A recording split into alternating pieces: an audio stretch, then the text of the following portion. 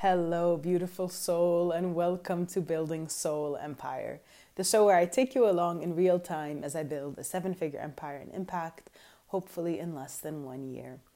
So, one of the things that I wanted to talk about today is our relationship with time and our perception of time. When I meet people who are deeply successful and who have a strong sense of presence, the thing that strikes me the most is their relationship with time, as it often feels like there's more than enough to go around.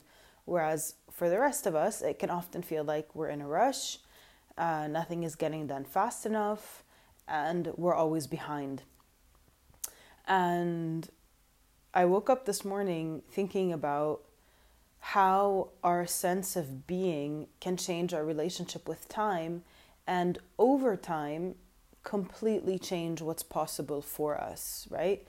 So one of the things that I learned from one of my business mentors, Richard Yu, is to have a sense of urgency when it comes to business, right? Like to have a deadline that you're working towards, so that things get done and that there's a sense of movement and momentum in your business, which I think is a wonderful thing. But the way you work through that, the way you show up through that, I think is up for debate. And I think the calmer one is, the more present one is, the more time you have at your disposal, right? So if you have 1 minute and you're calm, that minute might stretch out in your mind because you're present. Whereas if you're rushed and you have that same minute, then you're not going to get much done in that minute. And I often think about it, like I think a minute is a lot of time. 60 seconds is a lot of time.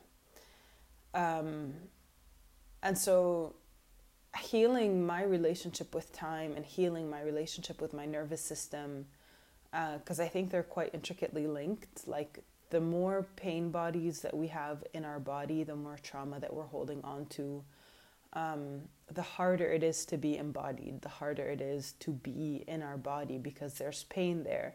There's pain that we don't want to experience. So we would rather have our consciousness be floating outside our body, experience time in a rush, and not connect to being home, not connect to the moment, because that requires facing things that might be painful. So I think there's a beautiful relationship there between time and richness also, right? Like the more time you have, the more time you have to be with your partner, the more time you have to be with your family, the more time you have to work on your business, the more time you have to make money, the more time you have to spend money. And so I think that's a really holy relationship. And when I think about the things that ground me or the things that soothe my relationship with time, I would say that they're gratitude, like feeling really, really grateful. I would say certainty, knowing that I'm on a path that's going to lead me to greatness and glory.